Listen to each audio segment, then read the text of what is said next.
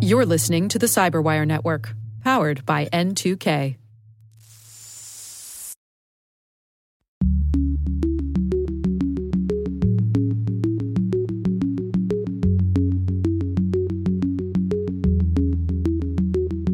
If you don't pay for a product, you do become the product.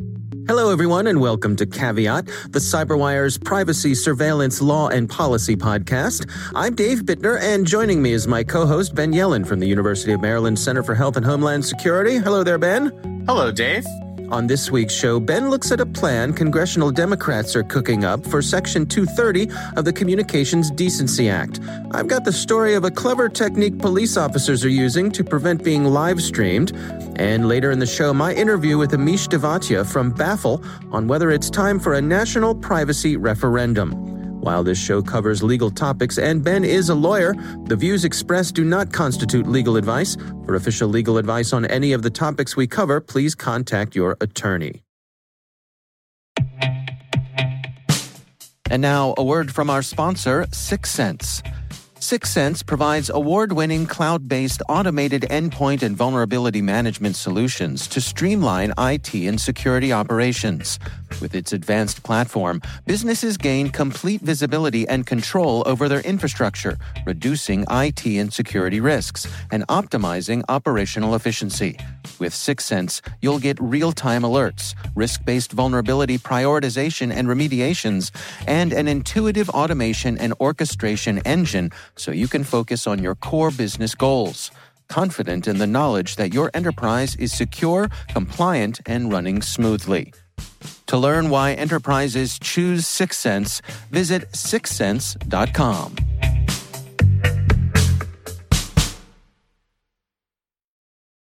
All right, Ben, let's dig into some stories. What do you got going on this week? So my story comes from the website protocol.com, and it is about congressional Democrats' plan to limit Section 230 of the Communications Decency Act. So this was a bill that was introduced in the Senate by Senators Warner, Hirono, and Klobuchar, sort of spanning the ideological spectrum of congressional Democrats. Senator Hirono is one of the more progressive members. Klobuchar is sort of in the middle, and Senator Warner, at least among Democrats, is on the more conservative side. And they introduced a comprehensive bill called the Safe Tech Act, which I assume is an acronym. Count on it. Yes, I was not able to figure out what that acronym stood for. Right. By press time today. So this bill makes a number of small but significant changes to Section 230. Just by way of background, I know we've talked about this on this podcast and other podcasts, but Section 230 is the provision that shields publishers of content from legal liability for what users post on their platforms. Mm-hmm. So what this bill would do is provide that online platforms wouldn't be able to claim that immunity for violations of federal or state civil rights laws, antitrust laws, cyber-stalking laws, human rights laws, or civil actions regarding a wrongful death. So those are a bunch of very interesting carve-outs. And perhaps the most interesting provision in this bill, it changes the type of content that would be subject to this immunity. So what the language of the Act says now is that no provider or user of an interactive computer service shall be treated as the publisher or speaker of any information, emphasizing that word, provided by another information content provider. This bill would replace that word information with speech. And what the purpose of that is to avoid shielding these companies when, people, for example, use social media sites to facilitate the sale of guns. That's not speech per se. I mean, that's facilitating it's commerce. It is, yeah, and potentially facilitating an illegal sale. So They would be held liable for that under this revised piece of legislation. What are the prospects of this bill? My general caveat, no pun intended, when we're talking about anything related to Congress is always bet on inaction as opposed to action. Right. I think this is the starting point for what could be the negotiation around a more comprehensive piece of Section 230 reform. I think one of the things we've talked about is how each political party has its own problems with Section 230. So the progressive side, represented by the authors of this bill, think that these platforms don't do enough to restrict content. They think that they're facilitating harmful conduct. We talked about the illegal sale of firearms, but all other types of illegal content. They believe that advertisers aren't facing proper restrictions. So there was an incident where one advertisement that was posted on Facebook had racist undertones that potentially could have violated, the way it was posted could have violated federal civil rights laws. That would no longer be subject to a liability shield if this bill were to pass. So that's sort of the progressive Democratic critique. The Republican critique is that these companies have too much power to restrict content. They are biased against political conservatives. They're shutting down free speech, and they should be held liable for these content moderation decisions. And so there's this conservative pushback against Section 230 as well. So I think the best way to look at this piece of legislation is this is sort of the opening bid on the part of the Democrats. This is what we would like to do to curtail the scope of Section 230. And, maybe we're willing to hear what the Republicans want to do, and maybe we can meet somewhere in the middle. So that's my general perspective on this. Help me understand here. To grossly oversimplify this, is it that the Democrats have their dander up over what folks can leave up, and the Republicans are upset about what the platforms might take down? In an extremely general sense, I think that's absolutely true. And, we can see that reflected in the political dialogue over the past several years. I mean, Democrats have talked about how social media sites haven't done a sufficient job policing false information, abusive practices. And Republicans have complained about deplatforming, cancel culture, taking President Trump off of Twitter, silencing conservative speech, using algorithms to suppress conservative stories like the one during the election season about Hunter Biden. So I think it is reflective of their general critiques of the law. Does that have anything to do with Section 230, though? I mean, a platform deciding to pull something off, that's different than what my understanding of 230, which is that it shields them from the things that might be posted. Yeah, the critique, to be honest, doesn't really make much sense. In fact, if Section 230 were curtailed, then these platforms would certainly take down far more content than they already do because they'd be incessantly concerned about being sued. Mm-hmm. I think the critique is more kind of a gut Trumpian critique saying it's not fair that these people are being shielded from liability when they're also silencing our voices, and they're upsetting us, so we want them to be able to be sued. I mean, I think that's kind of the nature of it. Sort of a both sidesism sort of thing. Yeah. I think there's certainly a legitimate critique you could make about content moderation practices and whether it is good policy on the part of these platforms to limit certain types of speech. But I agree with you that it doesn't, at least in my understanding, actually relate too much to Section 230, whereas this bill really would make substantial changes to Section 230 for better or worse. Where does it go from here? So my guess is that this will lead to a series of committee hearings. The Senate is now controlled by Democrats. Senator Warner is now the chair of the Senate Select Committee on Intelligence. So, this is the type of thing where I would expect to see at least informational hearings on this legislation, testimony from experts, including representatives of the tech companies. We know that particularly Twitter and Facebook have been more open about potentially reforming Section 230. So I'd be interested to see if they drag Zuckerberg back up on Capitol Hill to get his take on this. And then we're still a long way from this type of thing being enacted into law. It has to go through the sausage making of legislation. And if I put on my crystal ball, I still doubt that this bill, even, in a slightly modified form, would become law, at least in this session of Congress. But I suppose you never know. But this is just the first step. Right. And it's sort of the opening salvo in laying out what the Democratic priorities are as it relates to Section 230. Mm-hmm. I appreciate your learned cynicism when it comes to this. I know. Sometimes I feel like I'm too cynical, and then I watch, 5 minutes of C-SPAN and realize maybe I'm not cynical enough. So, right. Yeah. All right. Well, it's an interesting story. We'll have a link to that in the show notes, as always. My story this week is weird. It's great, is what it is. Kind of delightfully weird. This is a particular telling of this story comes from Vice News. written by Dexter Thomas. Let me lay out what happened here. There's a gentleman by the name of Sennett Devermont who is a Los Angeles area activist. Seems like perhaps a bit of a gadfly when it comes to covering the police. Mm-hmm. And I mean that in a, descriptive way as opposed to a judgmental way. But he went into the police station to request some information about some interaction that he'd had with a police officer. And while he was interacting with the police officer who was helping him with his requests, the police officer noticed that Mr. Devermont was live streaming their interaction. Now, Ben, as we know, it is well within a citizen's right to film the police while they're working, while they're doing in the course of their interactions. That is something that we're allowed to do. It's protected, right? Yes, absolutely. So this gentleman is live streaming the police officer, and the police officer is not happy about that.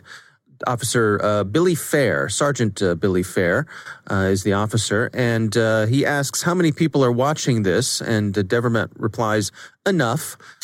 Devermont has about 300,000 followers on Instagram, so a sizable audience. So Sergeant Fair pulls out his personal cell phone, plays with it a little bit, and starts playing some music. Yeah, it seems like he's searching through his iTunes library and trying to find the perfect song for the situation. And he comes up with Santeria by Sublime. So first of all, shame on you for getting that song in my head. That's going to last for several days, and I apologize to our listeners because now we've just done it to you. Right. But the reason he's playing this music, as the article says, is not just his love of 90s stoner music. Mm-hmm. He is trying to get Instagram to take this video down because of a copyright violation. Right. So his theory is that if he plays copyrighted music in the background, that will trigger Instagram's content filters to take this entire video down. Right. He's trying to kind of subvert the system. And, by playing a song that's subject to copyright restrictions, then the video by this activist would not make it on Instagram. Right. There are a couple of problems with his theory. First and foremost, Instagram's terms and procedures changed last year, and they're more. I think the revised procedures allow playing of songs to a greater extent, as long as there's some video element to it, and the purpose of the video is not to simply play copyrighted music. Mm-hmm. Instagram is not going to take it down, and I'm not sure that this law enforcement officer was aware of that policy because he kind of seemed to think, with a little smirk on his face, that he had found this secret solution to this activist taking videos.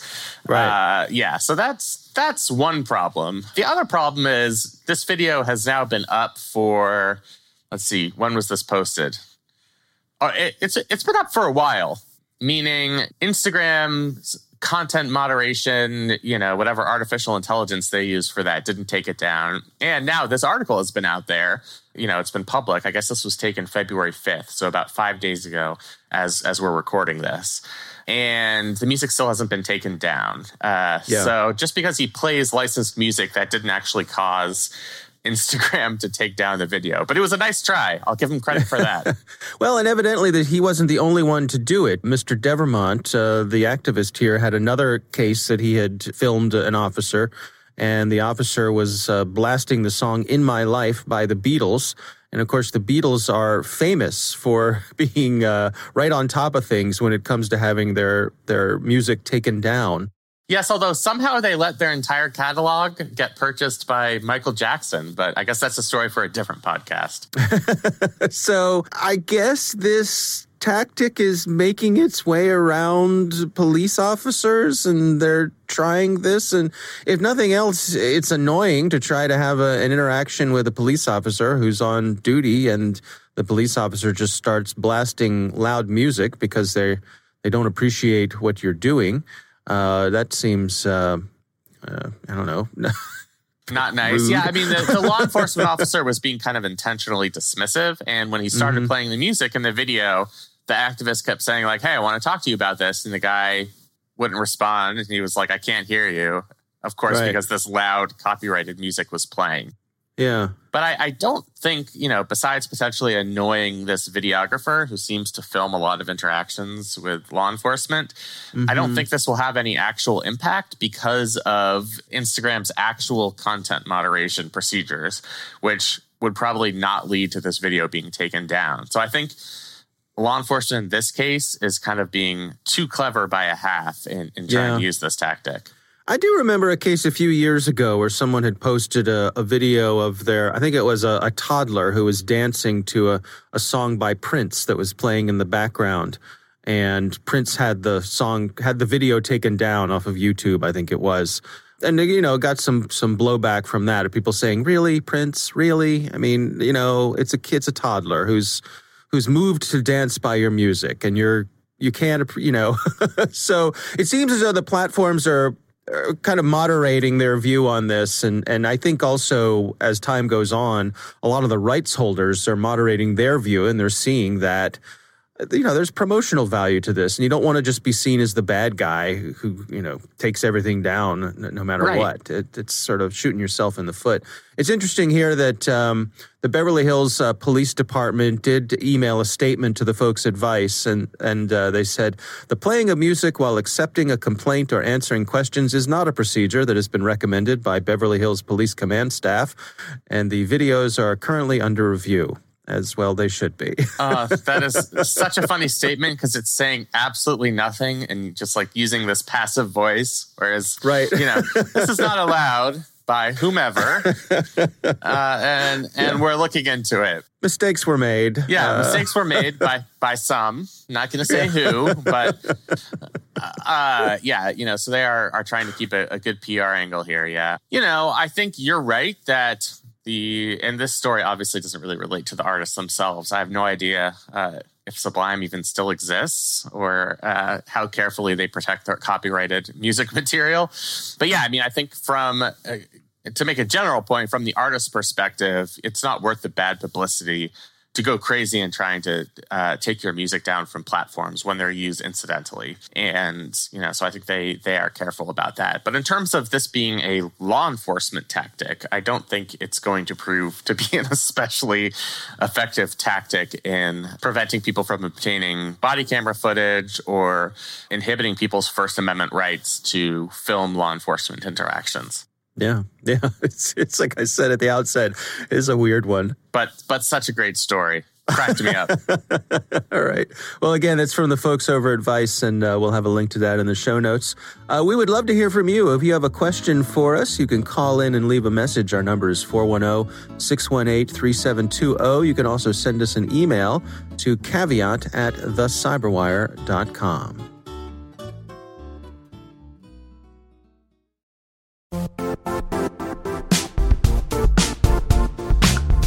And now, a word from our sponsor, Zscaler, the leader in cloud security. Cyber attackers are using AI in creative ways to compromise users and breach organizations. In a security landscape where you must fight AI with AI, the best AI protection comes from having the best data. Zscaler has extended its Zero Trust architecture with powerful AI engines that are trained and tuned by 500 trillion daily signals. Learn more about Zscaler Zero Trust Plus AI to prevent ransomware and AI attacks. Experience your world secured. Visit zscaler.com/zerotrustai.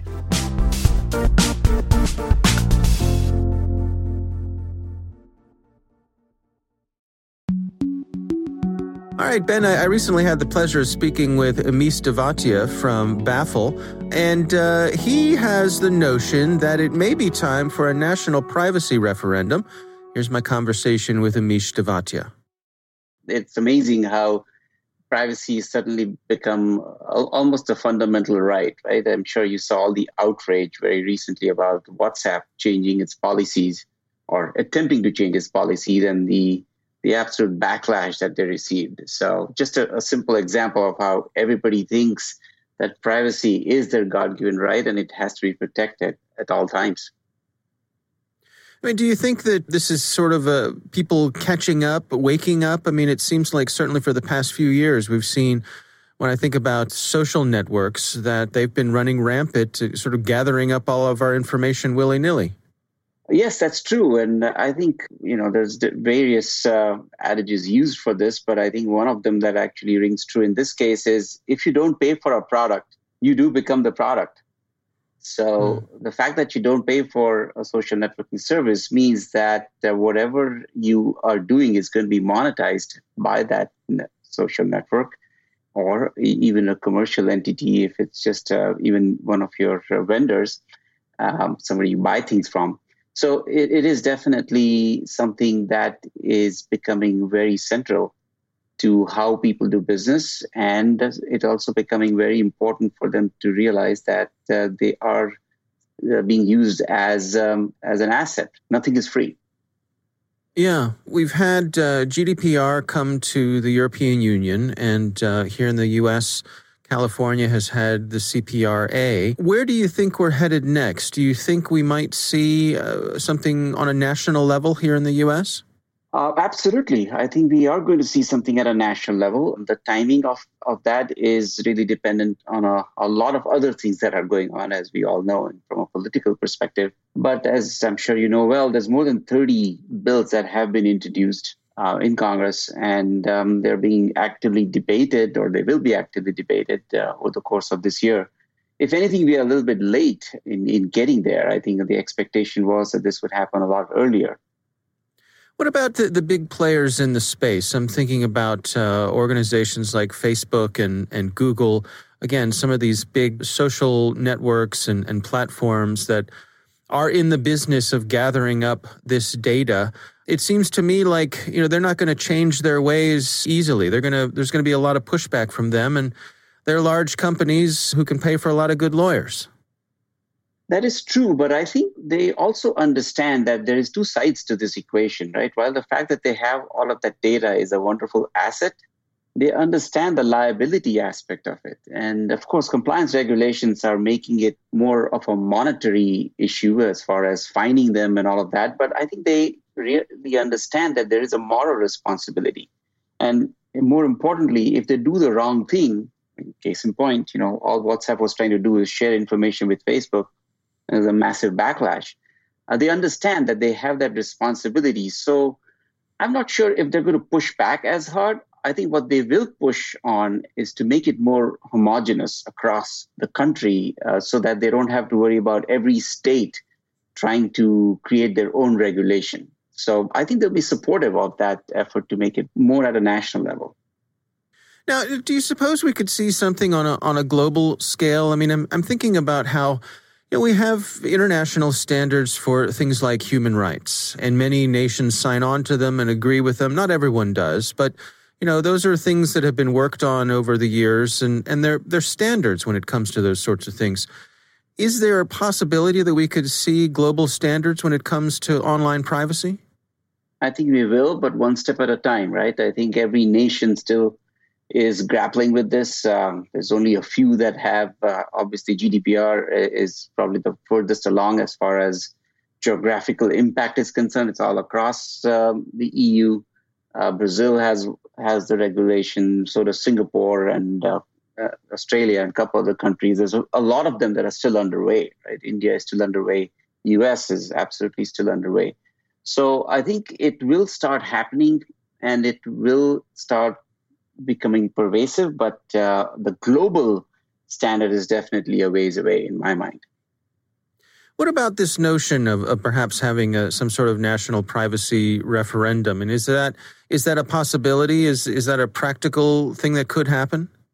I think it is absolutely practical, because if the laws are more homogenized and the laws are easier to understand, it becomes easier to enforce them. And if it becomes easier to enforce them, it also becomes easier to adopt them from a technology perspective, right? The technology vendors are looking to do as much as possible to protect the data, but they also want to make sure they don't have to do custom implementation based on the geography. So I think it does make it easier for them to provide the support that's needed to technology companies trying to adopt these regulations.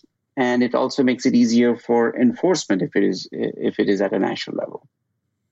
How do you respond to the argument that regulations like these may be easier for the larger companies to implement?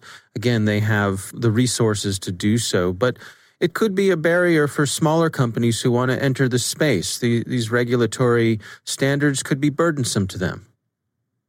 I think on the face of it, it will appear like that, but that's exactly where the process of actually enacting them will play out. I mean, you've just looked at what's happening with California, right? CPRA has been enacted, but it won't go into effect until 2023. So it's still 2 years out. So it gives enough time for both the legislative process and the judicial process to negotiate it so that they can come up with the right set of requirements that can be I wouldn't say easily implemented, but implemented without a lot of pain.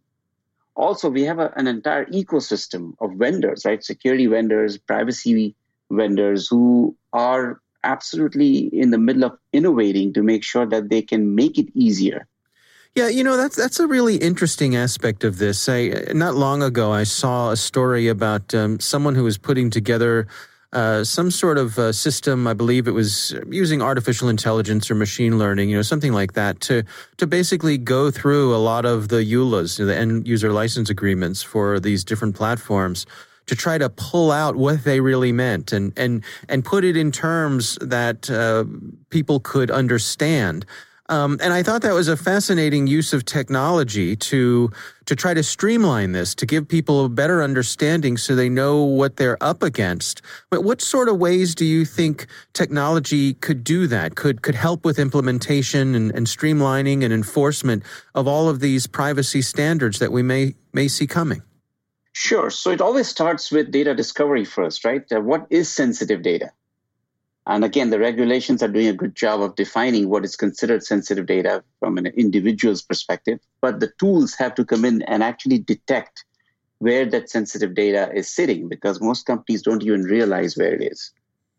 So once you discover that particular data and you classify it as sensitive, that's when the policy infrastructure kicks in as to what do you do with that.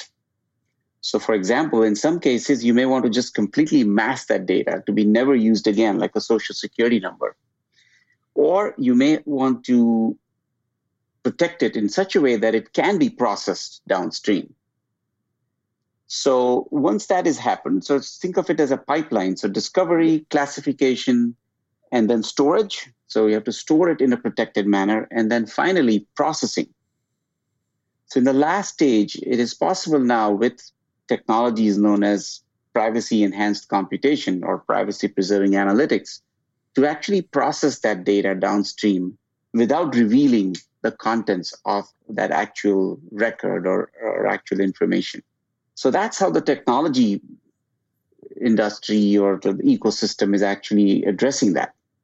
To be able to do this, to be able to collect data but still be responsible about it. And this is what every company will have access to, especially when they go into cloud infrastructure.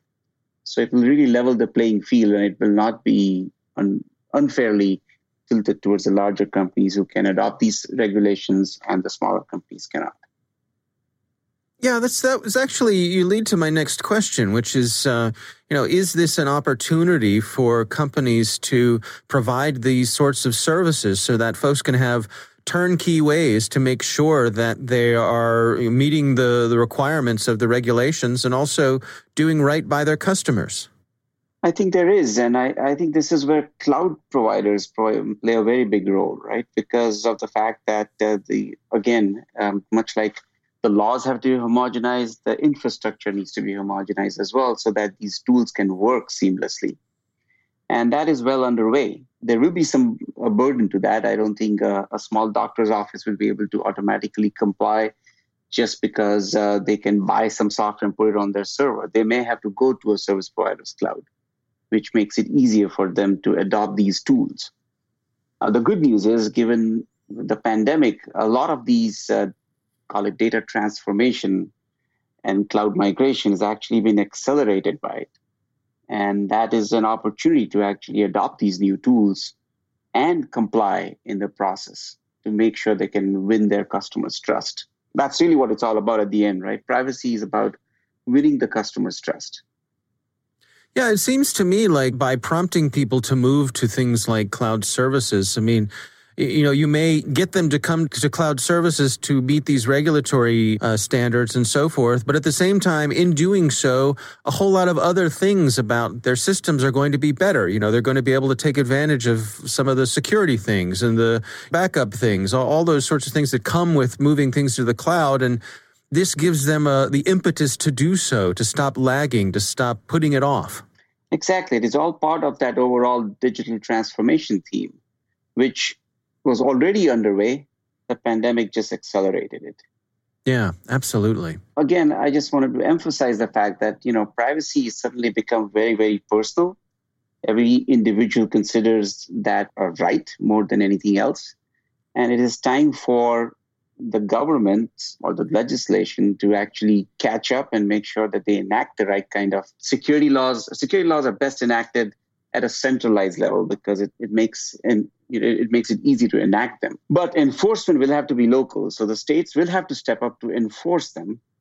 And I think that's where we'll achieve this happy medium where consumers are willing to share their data, knowing fully well that the data collectors will be very, very responsible about them. Because if they're not, their business will be adversely affected. It's no longer security, and as a consequence, privacy is not just a necessary evil, right? It's a competitive differentiator. If you take care of your data, you will get more business from your customers. All right, Ben, what do you think? Can I get on my soapbox for just a minute? Absolutely. So first of all, I certainly thank the guest. It was a provocative interview. I thought it was really interesting. I am firmly against national referenda. I'm largely against state referenda, but particularly... Well, you're a California boy, so you know of what you speak, right? I do know of what I speak, and it is certainly not a pleasant voting experience to get a 500-page handbook explaining what these propositions mean, where no layperson could possibly understand what they're voting on. National referenda... First of all, we don't have a national voting system in this country. There are no national elections. They're all administered at the state level. The only national office is the office of the president, and that's determined through the Electoral College, which is done at the state level. So we just don't have that infrastructure in place to even have that referendum.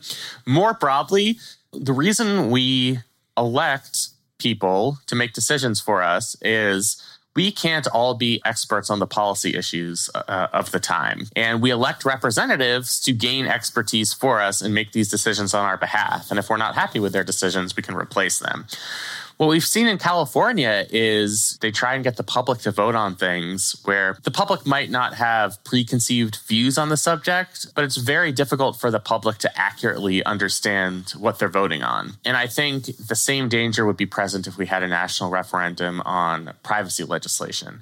Your interviewee tried to say, well, this would simplify things because companies wouldn't have to go state by state to figure out what kind of laws they'd have to comply with. But leaving it up to the public just creates all of these new dangers. We saw it in California last year when there was a referendum making technical corrections to the California Consumer Privacy Act. And it was a disaster. I mean, I think we talked about it on this podcast. The experts in the field, the activists on either side, had a hard time wrapping their head around what the proposition would actually do, let alone what that meant to the layperson who doesn't know how to operate a smartphone. So that's my soapbox. I'm against national referenda. It's an interesting idea. I've seen it proposed in other contexts in the past, but not my cup of tea. Yeah.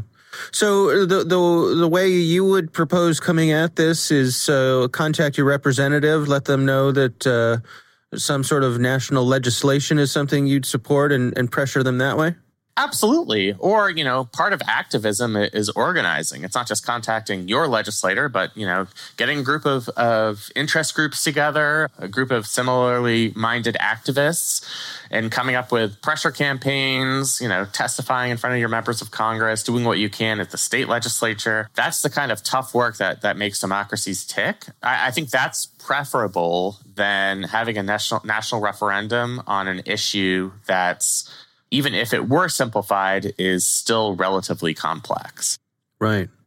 All right. Well, again, our thanks to Amish Tevatia from Baffle for joining us. As Ben said, certainly a provocative idea and and food for thought, absolutely. Absolutely, yes.